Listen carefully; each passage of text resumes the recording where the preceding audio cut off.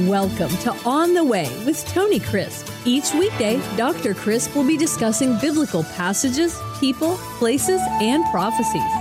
Tune in daily to start your day right and deepen your understanding of how to better walk the way and enjoy the journey. Here's your host, Dr. Tony Crisp. Welcome to On the Way. This is Tony Crisp, and this is the 365 Bible Reading Plan. Today is October the 27th, and our chapter for today is the book of Philippians, chapter 1. Yes, Philippians is another one of those prison epistles. And when you read the book of Acts, you see the great history of the early church and how God gave birth to the church in Acts chapter 2, and how the early church began to reach out from Jerusalem into the Roman province of Judea, and from Judea to Samaria, the northern province just north of Jerusalem and Judea. And then it scattered throughout the Greco-Roman world.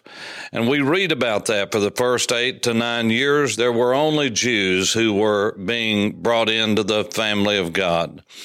But after the persecution that scattered the people from Jerusalem, God called Peter to go to the capital of Judea during the days of the Lord Jesus and of the apostles. And it was there that God chose a soldier, a military man, a fighter, someone to preach the gospel to that had already made leaps and bounds in coming to the God of the Bible. The Bible says that he was a God-fearer, and God opened up the heart of Cornelius and all of his family, and they were brought in as the first Gentiles. Now, the reason that's important is because at Philippi we had another first. You see, in Acts chapter 16, the Apostle Paul had made his way to the ancient city of Troas. And as he was there in that city of Troy, it was the Spirit of God that gave him a vision. It was of a man in Macedonia, across the Aegean Sea, across the Bosphorus, out of Asia, onto the continent of Europe.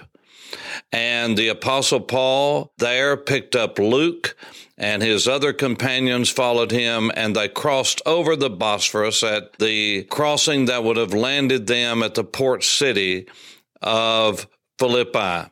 Philippi was inland, and so they landed and made their way to Philippi because it was a colony of Rome. And that's what the Bible teaches all the way through. It was a colony. Now, a colony of Rome was usually made up of military people, expats who had been given land because of their service and their faithful service to Caesar. So this was the case. Philippi was named after the father of Alexander the Great. His name was Philip of Macedon. He was the king of Macedonia. And this was the province, the Roman province of Macedonia, to which Paul and his companions had come.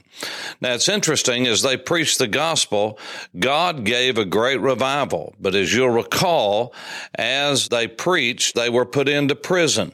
And you can read about that in Acts chapter 16. But the church was formed from the beginning of a woman being converted. She was the first convert, and she was Jewish, and she was in the city of Philippi, the first European convert, that is, outside of the Asian continent. And so it was a Jewish woman by the name of Lydia. She lived on the continent of Asia in what was Asia Minor in the city of Thyatira. She was a businesswoman, a seller of purple. And she was there, and she and some women gathered outside the city at a beautiful, what we would call creek, but it's called a river. I've been there more than once and have seen the beauty of that place. And it's just outside of what would have been the area of the city, the walled city. It would have been a tremendous, wonderful place to meet. and it was there that she was baptized. Now, why was there not a synagogue? Paul usually went to a synagogue when he went into town. Well, this tells us that there were not enough Jewish men there even to form a synagogue. The women couldn't do it, and so you have to have a minyan. You have to have at least 10 to come together for prayer as men. And so this tells us there were not even 10 men there that would form a synagogue, and so the women were outside on Shabbat, and they were praying. And Paul went out there to pray with them, and as he did, he saw that God had opened up the heart of Lydia, and Lydia came to know Jesus as her Messiah.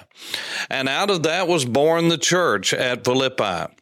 Now, Philippi, being that colony, it was a great, great, well-known place, and it is absolutely beautiful. It was in every way a historic place.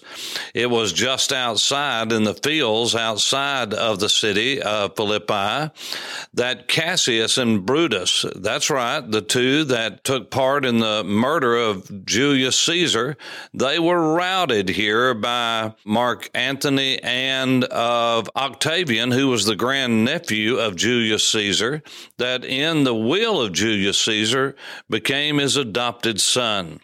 Now, the reason Octavian and Mark Antony are important is because they made up the triumvirate that led Rome after the death of Julius Caesar and after this great battle outside of Philippi. It changed the course of history. So Philippi was a very important historical city.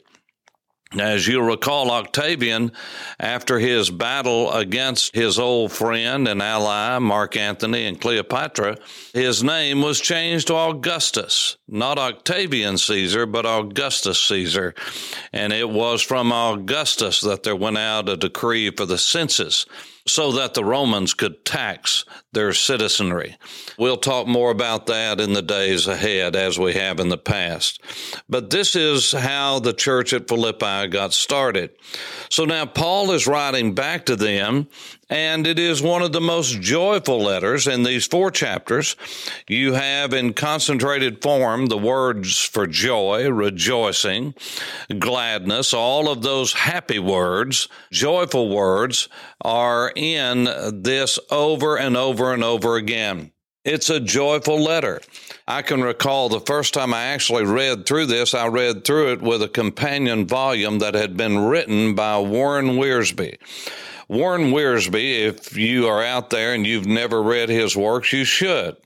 Now, he was a great writer and absolutely a master at alliteration. He wrote a series called the B Series. It was commentaries on the books of the Bible, not all, but several books of the Bible, especially in the New Testament.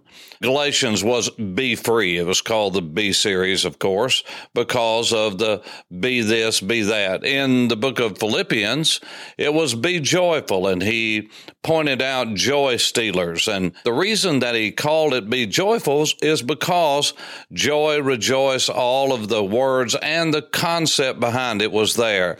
The people at Philippi were not wealthy. There were wealthy people there, but remember, these were part of the Macedonian Christians that we've already learned about at Corinth, when Paul used the Macedonian Christians as the example of people who were living in poverty, yet they were giving to him faithfully. They were the ones that had continuously and constantly given as an offering to God to support the Apostle Paul. And Paul wrote to them with great fondness and used them as a goad and as an encouragement to the wealthy Corinthians to give a worthy offering to the famished saints at Jerusalem.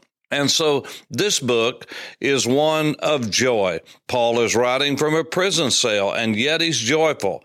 So Wiersbe pointed out that circumstances couldn't steal our joy when we are walking with God. The people were fussing and fighting some there. At least 2 women were, Syntyche and Euodias. Some would say it was Euodias and Syntyche. And we'll get to that when we get to chapter 3. But all to say, Paul wrote to admonish them to be humble before one another. And in chapter 2, he gives the great passage on the emptying of Jesus of his glory and all that he did to come to this earth and humble himself to become obedient, even obedience unto the death of the cross. When the Apostle Paul goes through the Philippians, you can just sense his closeness to them. And so in chapter 1, he starts out, Paulus and Timotheus, Paul and Timothy, bondservants of Jesus Christ. Bondservant is the word doulos. D-O-U-L-O-S. Doulos is the word for a bond servant, a bond slave. This was a willing slave, someone who was a slave and the time had come for them to be free, but instead of being freed, they said, "You're such a wonderful master. You've been so good to me and my family. You're the one who's provided and taken care of us. I want to willingly serve you the rest of my life. I want to stay with you. I would rather serve you than to be free." And when that happened, they were backed up to a doorpost, and all was put to their ear, and they were marked from that day forward as belonging to the great master.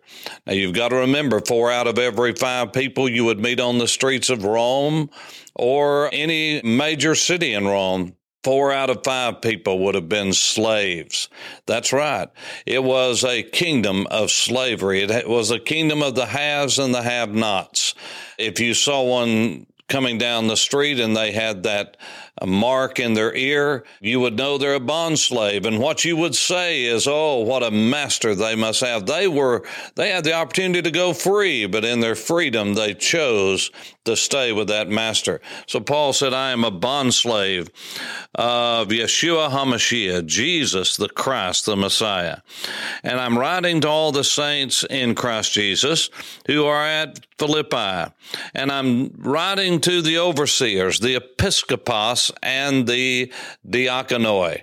I'm writing to the bishops, the overseers, and the deacons." That was a special class of servant in the Greco-Roman world, and it was an official office. It was a title in the church, and they worked with the overseers. Now, the word overseer, episkopos, is used interchangeably with the word presbyteros, which is the word for elder, and poima or poimen, which is the word for shepherd.